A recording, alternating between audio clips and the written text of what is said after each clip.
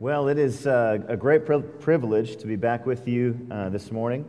Again, we were here a year ago, but we've known Deemer for a few years and have come to really love and appreciate him.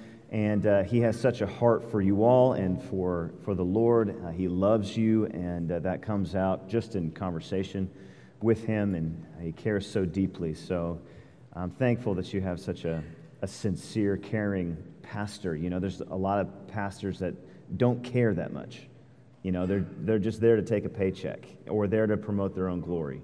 And I've just seen in interacting with Deemer on a personal level for the last few years, his true, sincere, humble love for you all. And so what a blessing to get to be here and hopefully to minister to him in preaching the Word. So as we approach the Word today, it is a topic that is not very popular. It's not very comfortable. It's the topic of fear. And so as we approach this, I just need to kind of let you know, we've been at a youth camp all week. We took our youth. It's not technically my job, but we were there, and I was sleeping in the middle of a cabin of junior high boys for the last 3 or 4 days. So for me to transition from that to this, I need you to pray for me right now, okay? Because we're pretty tired. But we're going to pray, and I'm going to give you my very, very best effort. And I need you to give your best effort to attending the Word of God this morning as well. Because this is not a performance, and you're not evaluating the performance. This is the Word of God, and God is examining us. He evaluates us, right? And so I will stand before the Lord I will stand before the Lord someday and give an account of my life, and so will you. And so let's take this moment to pray for each other, not just for me, but for you as well, that the Word of God would come into your heart clearly and make an impact for His glory, and that He would use me in spite of my weakness and in spite of the hindrances that I bring to the table, and that He would work in you in spite of your hindrances, right? Because we all have mixed motives, and we all have limited capacities, but His Spirit is limitless. His Spirit is powerful, and He is controlling all things to build us up into His image. So let's pray together right now that this would be a time that would move us one step closer to being like Jesus. Let's pray. Father, we come to you as the God of all creation. You are a mighty God, and you are in charge of what goes on here. And I thank you, Lord. I thank you that you have provided us everything that we need for life and godliness in your word, by your Spirit, and in the church, that you've equipped us, Lord, to serve you. And so, Lord, I pray this morning that whatever distractions are going on in our life, whatever hindrances, whatever would keep us, Lord, from a full attention to your word, that you would help us to fight those things in our own heart, to come and to sit under your word, to listen to it, and to believe and obey it.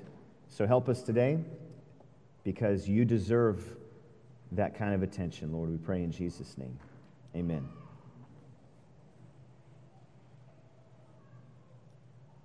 December 26th, 2004, there was a 9.0 earthquake in the middle of the Indian Ocean near the island of Sumatra. It was 9.0, which is gigantic, in the middle of the ocean. That equals about 23,000 Hiroshima atomic bombs. The power that was unleashed in that moment. One shelf, 2 tectonic plates moving, and one just popping up like that, displacing an infinite amount of water that you can't even imagine. And it sent waves, shock waves, in every direction. And in the ocean, over the next few hours, some of the waves that radiated out from that reached 98 feet high.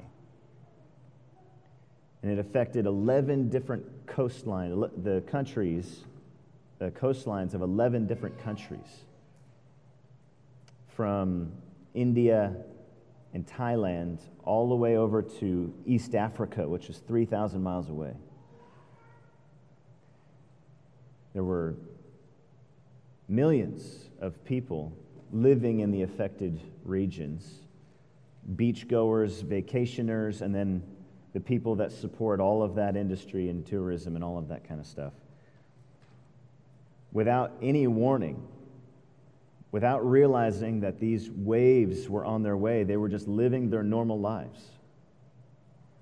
You know, the guys that were delivering newspapers and food and working in the coffee shops on the coast, on the beach. And then, of course, the tourists who were there for Christmas vacation, thousands of them. When these waves show up out of nowhere, wiping out entire cities. The final death toll, as far as we know, was about 230,000 people. 230,000 people killed by these waves. 1.7 million people were made homeless in an instant.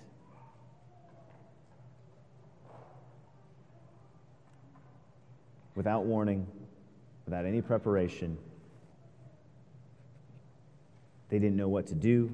They didn't know where to go. I mean, what do? You're sitting on a beach and all of a sudden these waves come out of nowhere. Can you imagine that? And that was one of the biggest problems with why so many people died, was because there was no warning system. There was no way to know that a tsunami was on the way. There was no manual for this. Now, this was the biggest tsunami, the most deadly tsunami in the history of mankind that we know of. There was no real precedent for something like this. But what if there had been? What if there had been a warning? What if they had known in advance that this was going to happen? Maybe even years in advance. What if someone told them that years in advance, on a day that we don't know specifically, but there will be a day when a tsunami comes through and wipes out your entire city? What if they had been told that? Do you think they would have built their house there? Do you think they would have raised their families there? What if they had known it was coming? What if there was a manual that told them how to survive such an event? Do you think they would have read it? Do you think they would have been prepared? Do you think you would have? What if I told you that a massive firestorm is going to run through this area, wiping out hundreds of thousands of people? Would you change your lifestyle? Would you change how you build your house? Would you change where you build your house? Would you move? Would you, if there was a way to survive this, would you make yourself aware of it? Would you be ready?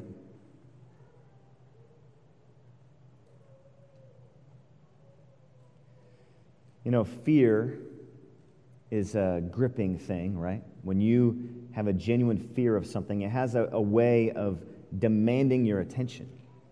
When you fear something and you know there's a serious danger, it grips your attention and your focus. We fear many things. I mean, fear is a common experience among us. I mean, who here has never been afraid? Everyone experiences fear of some kind or another, and there are many reasons to be afraid. Fear of pain, fear of rejection, fear of failure, perhaps fear of losing friends or loved ones. Maybe you fear losing your job. Some of you fear sending your kids to college or even letting them drive out of the cul-de-sac. And to be honest, I fear some of your kids driving out of the cul-de-sac. That makes me nervous, right? Some of the kids at our church, I'm definitely like, man, I hope whoever's deciding to give him his license, that they're a wise person, right? Some of you fear just even driving on the freeway, and there's good reason. Fear, terror, and dread, at some point in your life you will experience these emotions, and ultimately the fear of death hangs over everyone. With fear being such a common problem for humanity, then, it's not surprising that the Bible talks about fear frequently. In fact, if you just kind of plug in the words fear, afraid, frightened, anxiety, terror, and dread, you just plug those in and do a search, it shows up 672 times in the Scriptures. Just those words, right? And of course, the emotion of fear, the things that are fearful in the Scripture show up even more than that. But just those words themselves, 672 times. There's only 10 books in the Bible that don't contain those words. And some of those books that don't contain those words contain scathing pronouncements of judgment from the Lord, in which He'll say to, the people of Edom, don't be so cocky, basically. In time, I'm going to wipe out your civilization by slaughter, right? That's kind of a scary thing. But those words don't show up in that book. So if you were to actually look at the Scriptures, there's really only 3 books where fear, maybe 4 books where fear is not somehow related or connected or addressed in it. One would be the Song of Solomon, and most of you are probably afraid to even read that book, right? The other ones would be like Philemon and 2nd and 3rd John. Philemon is 1 chapter long, 2nd John and 3rd John, both 1 chapter long. So 3 chapters, the littlest books. And those are the ones that you could say, okay, fear is not somehow involved in this, right? So fear is a major theme of human history, and the fear of death, the Scriptures say, holds us all in prison, really, until Christ sets us free.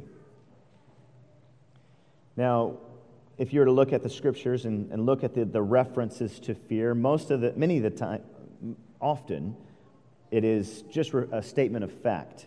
Someone feared something, like Lot fearing to stay in the land of Zohar, or God telling Noah that the animals would be afraid of him. These are just statements of fact. Someone was afraid.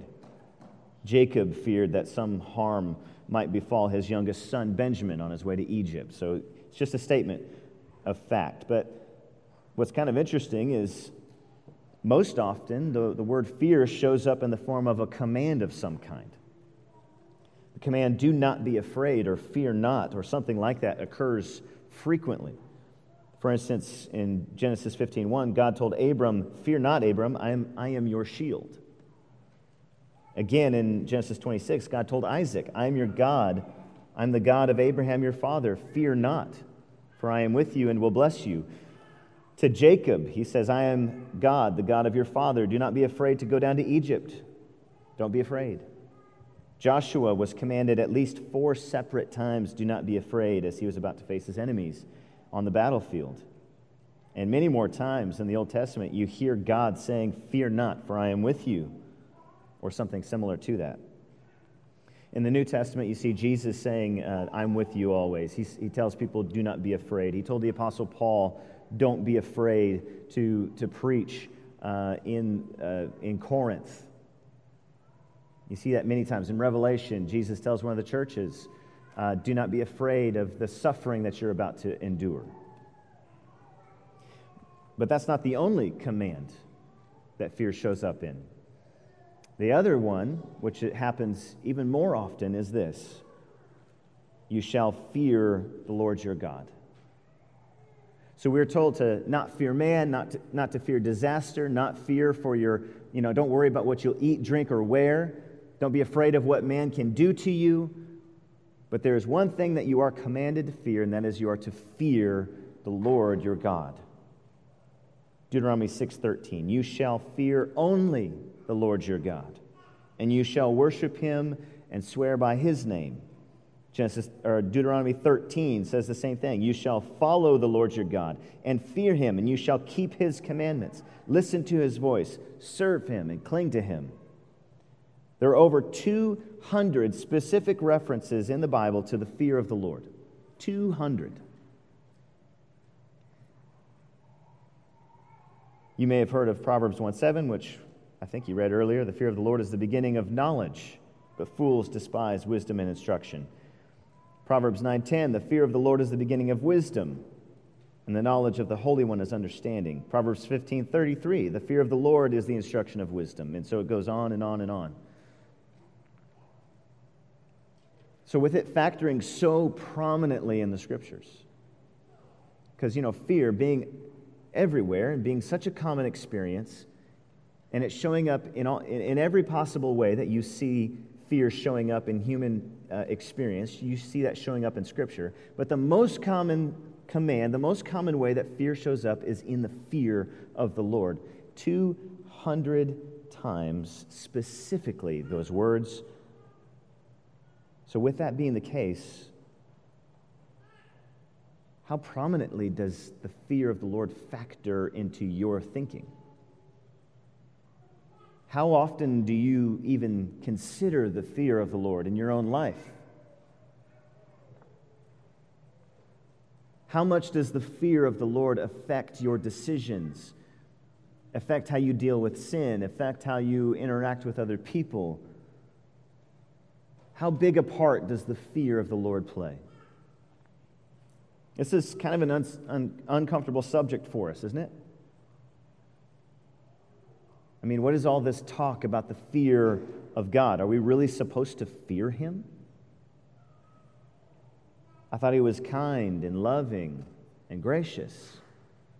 Well, yes, He is. So why would I fear such a God? We often think in our culture that if someone is to be feared, then that's an evil person. That it must be an evil God that we would fear that God, right? We have a hard time imagining a good God that we should also be afraid of. In recent decades, people have tried to say that the fear of the Lord is just a healthy reverence and respect for Him. It's become extremely popular to just say, well, it doesn't mean fear. It means that you're just supposed to respect God.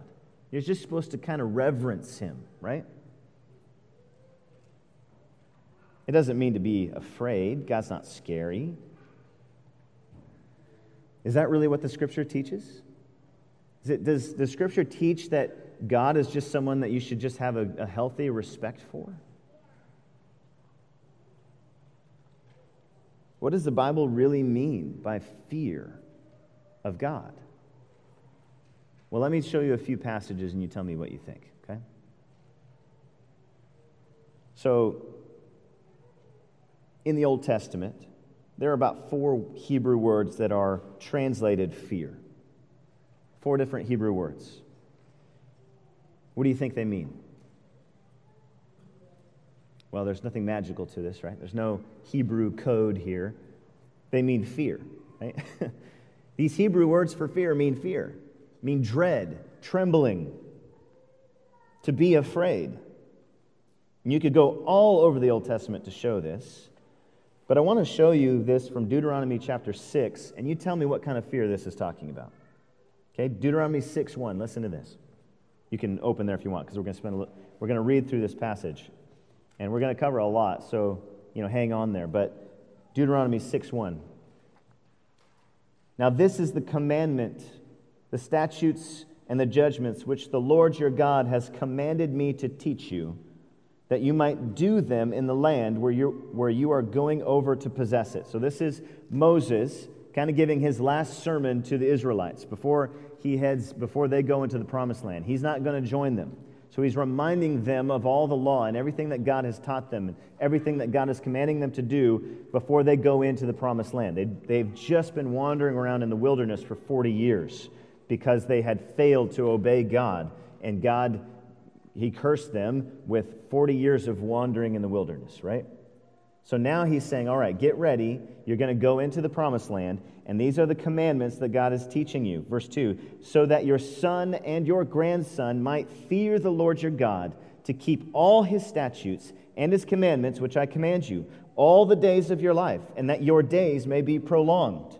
Okay, so He wants you to fear Him, which results in keeping His commandments, And the result that is that your days would be prolonged. These are promises to Israel, by the way. So then, verse 3, O Israel, you should listen and be careful to do it, that it may be well with you, and that you may multiply greatly, just as the Lord, the God of your fathers, has promised you, in a land flowing with milk and honey. Okay, so there's the promise, there's the reward for doing what he says, right? Verse 4, Hear, O Israel, the Lord is our God, the Lord is one. You shall love the Lord your God with all your heart, with all your soul, with all your might. These words which I am commanding you today shall be on your heart. You shall teach them diligently to your sons, and talk of them when you sit in your house, and when you walk by the way, and when you lie down, and when you rise up. You shall bind them as a sign on your hand, and they shall be as frontals on your forehead. So what's he saying here?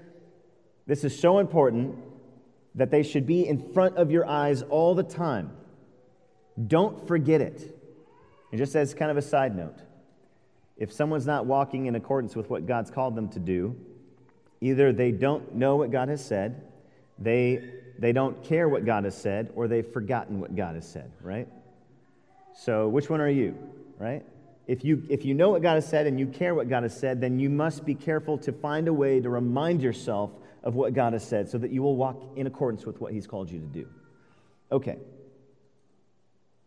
So, you shall write them on your doorposts, verse 9, and on your gates. And then it shall come about, when the Lord your God brings you into the land which he swore to your fathers, Abraham, Isaac, and Jacob, to give you, great and splendid cities which you did not build, and houses full of all good things which you did not fill, and hewn cisterns which you did not dig, vineyards and olive trees which you did not plant, and you eat and are satisfied.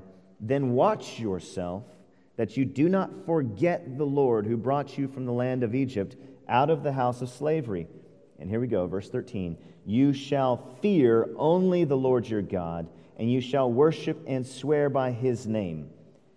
You shall not follow other gods, any of the gods of the peoples who surround you. Okay, so you're to fear him and only him, and this is a contrast between fearing and serving the Lord and fearing and serving other idols and any other material thing, right?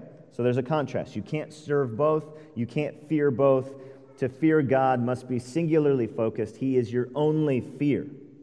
Your only true fear. He is the fear that trumps all other fears. Why? Verse 15.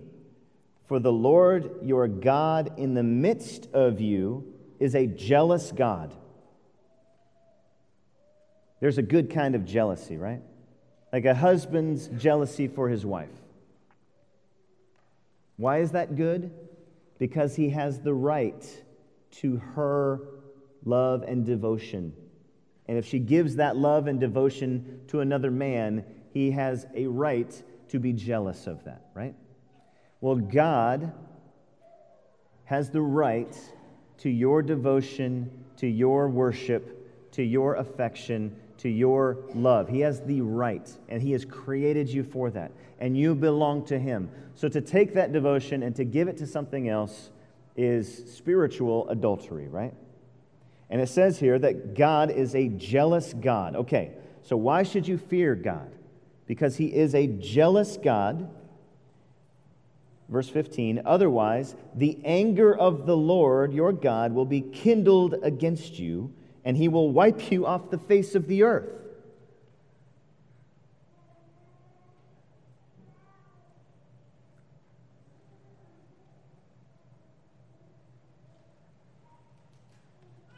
What kind of fear do you think that is? What kind of fear does this produce? Is that just a healthy respect? You shall fear the Lord your God, because God, who dwells among you, is a jealous God. And if you do not fear the Lord your God, he will wipe you off the face of the earth. Wow. Wait a minute. Is that in the Bible? Is that here? Is that the God that you worship? Is that the God that you serve? And is that the kind of fear that you have of Him? Verse 16, you shall not put the Lord your God to the test as you tested Him at Massah. This is where the Israelites grumbled, and then the Lord, He killed many of them. Okay, you shall diligently keep the commandments of the Lord your God and His testimonies and His statutes, which He has commanded you. And you shall do what is right and good in the sight of the Lord, that it may be well with you, and that you may go in and possess the good land which the Lord gave your fathers. Okay, now we could go on. He says it again in verse 24. So the Lord commanded us to observe all these statutes, to fear the Lord our God, for our good always, and for our survival. So that's just one snapshot of what the Old Testament says about the fear of the Lord. That pretty much encapsulates the whole thing. It's, why should you fear God? Because you belong to Him. He's jealous for your worship. And He has told you how to be pleasing, O Israel. He's told you how to be pleasing to Him. And if you reject the fear of the Lord and you go after other gods, He will wipe you off the face of the earth. And that the rest of the history of Israel bears that out. Before I go any further, as a side note, Exodus, is it 33, where He shows Himself to Moses? He shows Himself, Exodus 30, is it 4? Yes. 34, verse 6.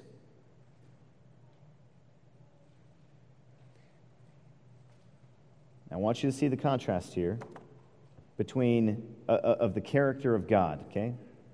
This is the Lord showing Himself to Moses and His glory to him. Exodus 34, verse 5. And the Lord descended in the cloud and stood there with him, and He called upon the name of the Lord. And then the Lord passed by in front of him and proclaimed, the Lord God, compassionate and gracious, slow to anger, and abounding in loving kindness, who keeps loving kindness for thousands, who forgives iniquity, transgression, and sin. Okay, so that is the God that we know, right? That's the God that we're used to. But it's an incomplete view. God is compassionate, He is gracious, and He forgives. He is slow to anger. So His anger is being kindled. His wrath is being stored up. But He doesn't drop the hammer immediately. Okay? But it's still there. It's still hanging there.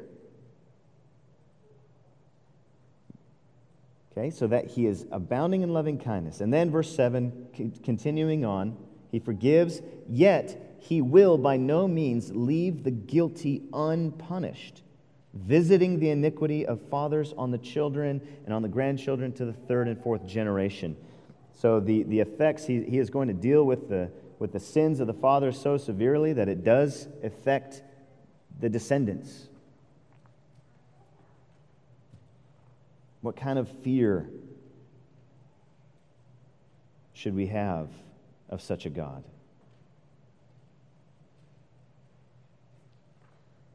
It's not the fear that good people have of a wicked tyrant. That's not the fear that we have of this God. It is the fear that a criminal has of a righteous judge. Of a righteous judge.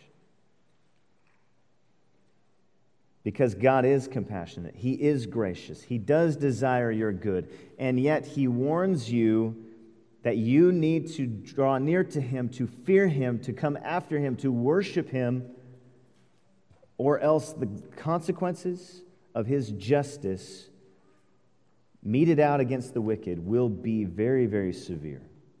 And so that fear is a real fear, not just a respect, not just a healthy respect. Okay, so this passage, defines the Old Testament approach to this, right? Is this the way that the whole Bible talks about it? I once heard a Q&A at a Ligonier conference in which a person asked R.C. Sproul about the fear of the Lord, and he basically came with the premise that That in the Old Testament, you see the fear of the Lord mentioned all the time, but in the New Testament, it's barely mentioned. Why is that? And that's kind of our perception, right? That the Old Testament, God is this fearful God. The New Testament, He's nice, benign, gentle, gracious. Is that really the way that it is? I'll just say it plainly, that is completely false. You're not dealing with a different God in the New Testament. God did not change. He did not change His ways in the New Testament. He is the same. I just want to take a moment to kind of put this to rest. There are a couple of Greek words translated fear. Any guesses as to what they mean? Fear, trembling, to be afraid. And there are many passages in the New Testament, but let me just show you a couple that pertain to this. Luke chapter 12. Go ahead and open up there. Luke chapter 12. Verse 1 through 9.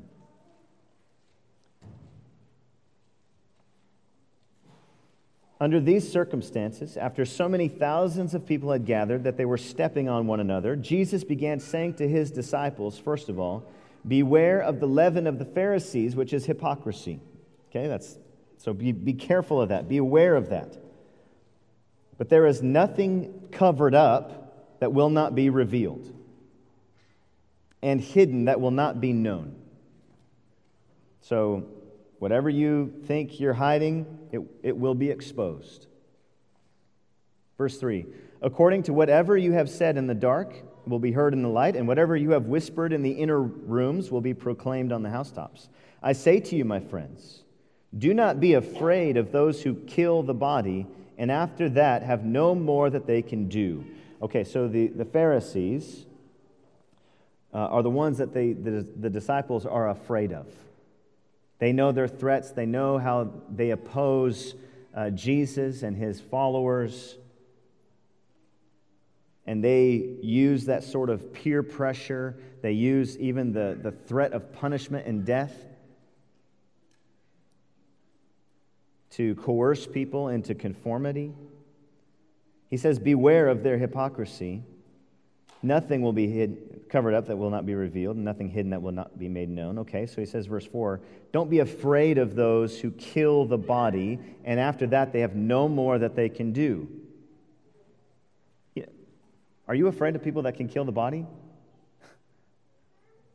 Has anyone here ever been threatened, had their life threatened, or felt threatened, or in a threatening situation?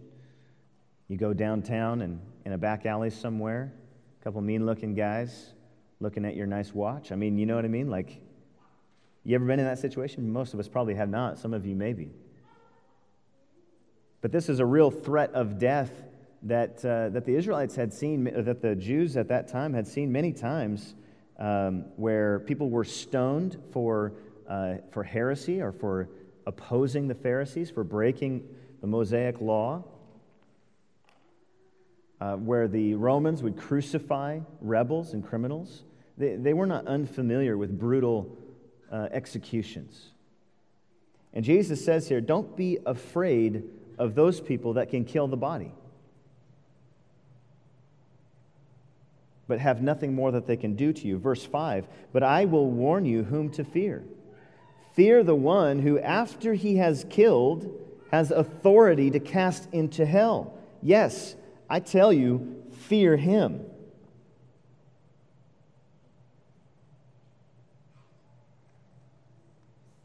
What kind of fear do you think he's talking about there? What kind of fear does that produce? Is it just a healthy respect? He says, don't fear these guys who threaten your life, but can't do anything to you afterwards. Fear the one who can kill you and throw you into hell. God is a bigger threat to you than any human, than any natural disaster, than any demon. God is a bigger threat to you. He is a bigger problem for you than anything that would harm your physical life. You should care and be concerned more about being right with Him than on keeping the peace in your relationships. You should be more concerned about being right with Him than having all the money in the world, than having all the stability in the world, than on maintaining a nice, comfortable family dynamic. You should be more concerned about being right with Him because, as Hebrews says, it's appointed for each man to die once, and then comes the judgment. You will face Him, and He has control over your eternal soul.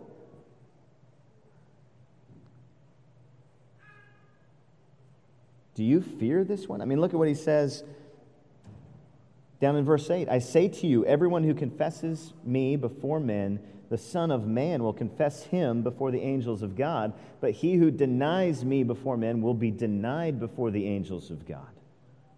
What kind of fear is Jesus talking about here? We'll take you to another passage, Romans 11, 17 through 22. Romans 11, 17 through 22. Paul is talking about how the Jews who were a part of basically this, he uses the metaphor of an olive tree. And the Jews were part of this olive tree of the family of God, the covenant people of God. They were in God's kingdom. And the individual Jews are these branches coming off of this olive tree. And the ones that did not believe Him, did not obey Him, God breaks them off and throws them away. Look at verse 17. If some of the branches were broken off, and you, being a wild olive, were grafted in among them and became partakers with them of the rich root of the olive tree. Okay, so what's he talking about? So those natural branches, the Israelites who did not believe and were broken off, and now you, being Gentiles, being the wild olive branches, when you believe in Christ, you're grafted into that kingdom of God, that family of God. So you're grafted in while they were broken off. So he's saying here, verse 18, do not be arrogant towards the branches. What's he saying here? Don't be Gentiles, don't be arrogant against your Jewish fellow believers. Don't be arrogant against them. Remember that it is not you who support the root, but the root that supports you. Verse 19, you will say then, well, branches were broken off so that I might be grafted in. Aren't I special? Verse 20, he says, well, quite right. They were broken off for their unbelief, but you stand by your faith. Do not be conceited, but fear. For if God did not spare the natural branches, He will not spare you either. If you don't believe, if you come and you decide to turn away from faith in Christ, He will not spare you. Verse 22, behold then the kindness and severity of God. To those who fell, those who disbelieved, severity. God's severe towards the unbelieving. But to you, God's kindness, if you continue in His kindness, meaning if you continue to believe, if you do not end up denying the faith, if you continue in His kindness. Otherwise, he says, you also will be cut off. This is the New Testament. He's speaking to a church. He's speaking to believers, or at least professed believers. There's those twin guardrails, he says there, of the kindness and the severity of God. And if you let go of one for the other, you're losing a biblical balance of this God that we worship. He is the God who is full of compassion and grace and mercy and forgiveness, and the one who will not let the wicked go unpunished. Kindness and severity. This is the God that we worship.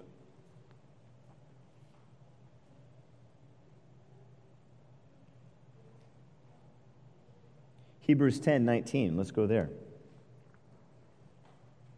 Just to drive it home that this God is still a fearful God, even in the New Testament. Hebrews 10:19.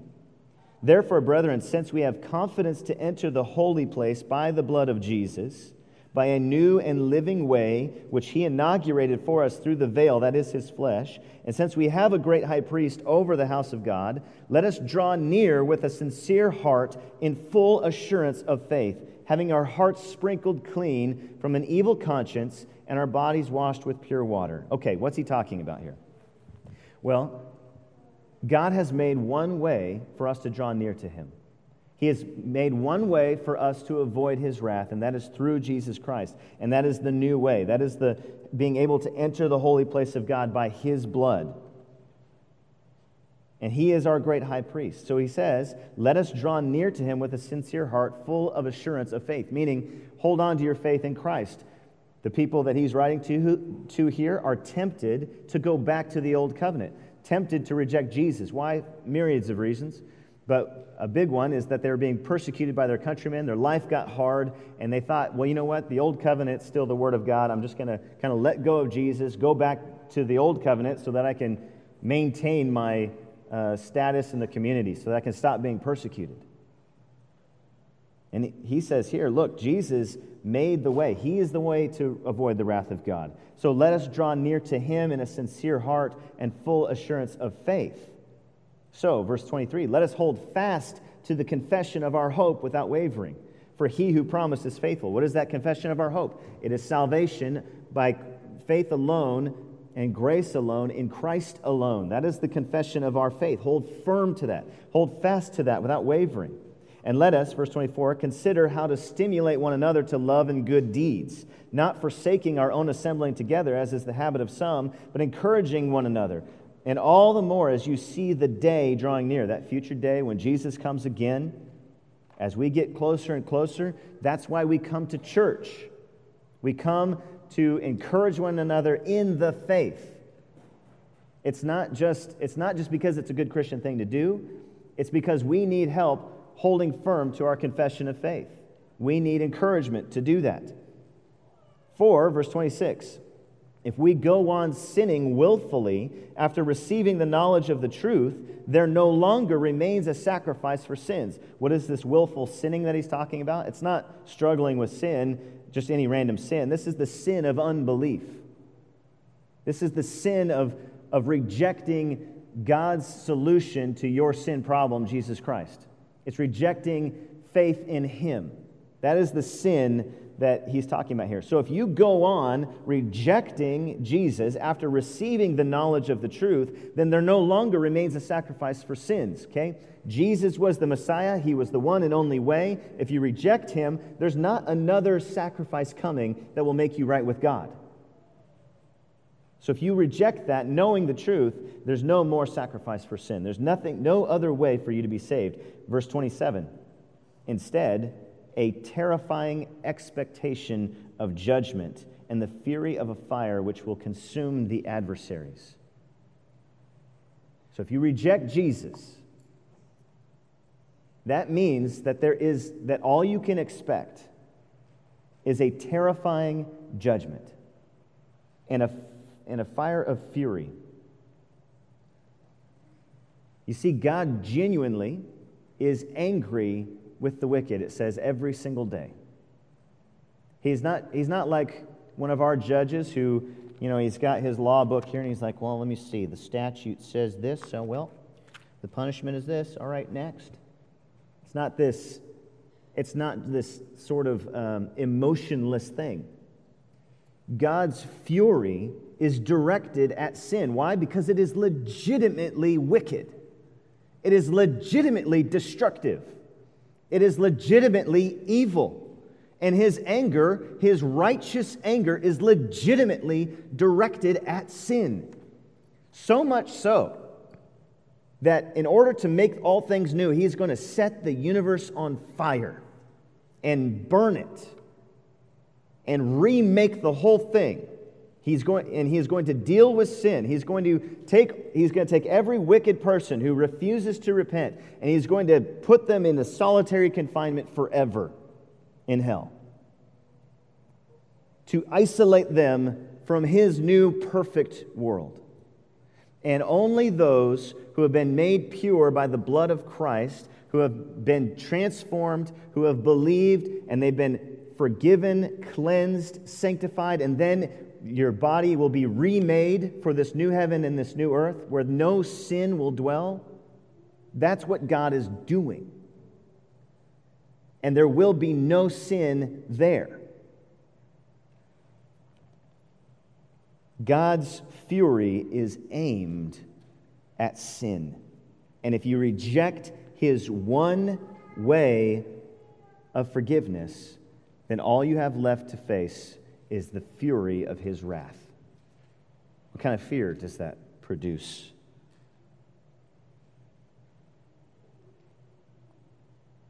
And is this a bigger deal or a lesser deal in the new covenant versus the old?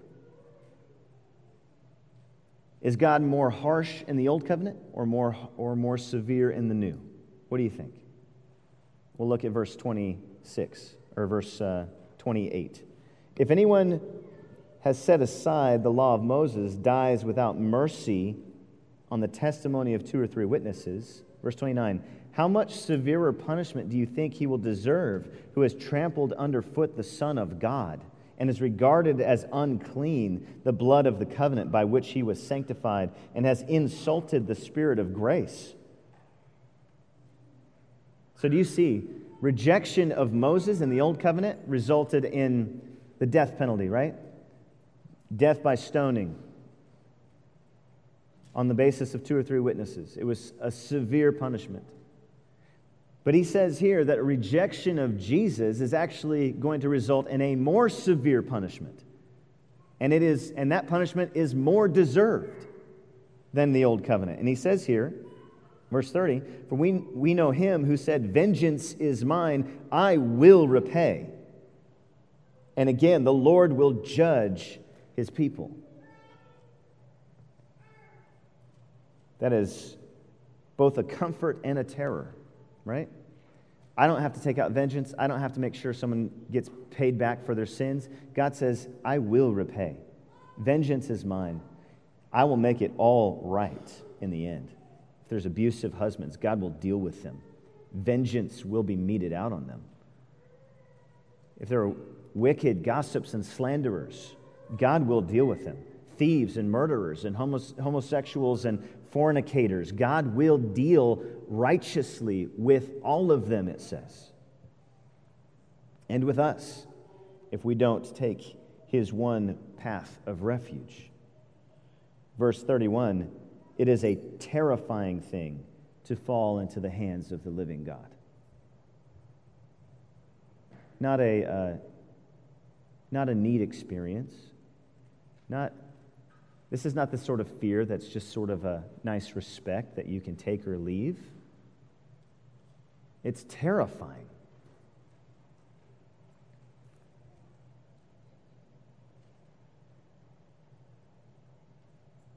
We could go on. I mean, we could do a series all summer on this because it's so all over the Scriptures. I mean, if you read the whole book of Deuteronomy, read the prophets in the Old Testament, read 1st and 2nd Kings, read what Jesus says, who preached on hell more than anything else, warned of judgment. Listen to what 2 Peter says, and Jude, and the book of Revelation. 2 Thessalonians.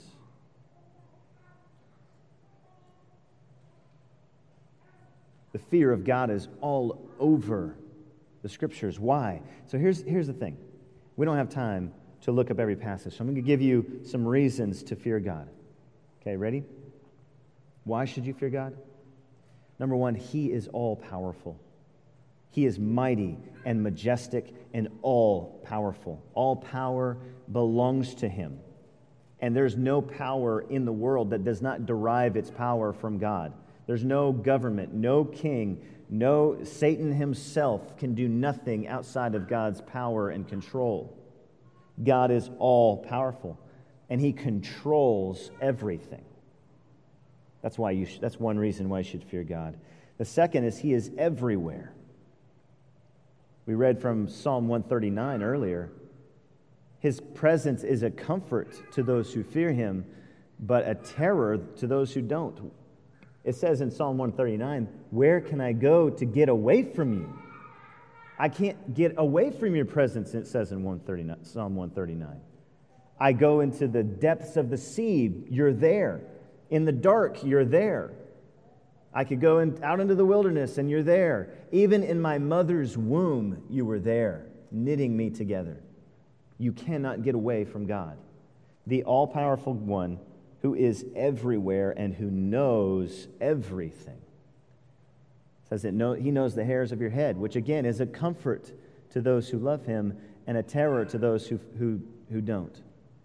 He knows your thoughts, it says in Psalm 139 again. He knows every word that you are about to say before you say it. He knows the gossip. He knows the slander. He knows the bitter thoughts. He knows the lust and the pornography and the adultery and the strife and the ways in which we tear people down. He knows every single thing you say and do. He knows everything. So the all-powerful one who is everywhere and you can't get away from Him, He knows everything that you say and think and do. He is also, here's why you should fear Him, because He is good. You fear Him because He is good. He is pure and righteous and holy, and He's full of love and integrity and truth. And He desires that His people would be zealous for what is good. Titus says that. He saved you so that you would be zealous for good works instead of zealous for your own selfish passions. What is good? Again, just like His character, it is pure, unselfish, full of love, full of mercy, full of truth. Instead, we're liars and murderers and adulterers, right? He is good. That's why you should fear Him. He is the judge, and He has commanded that you fear Him. He has promised rewards for fearing Him, and we could go on and on. Just do a search in your Bible, and you'll come across them.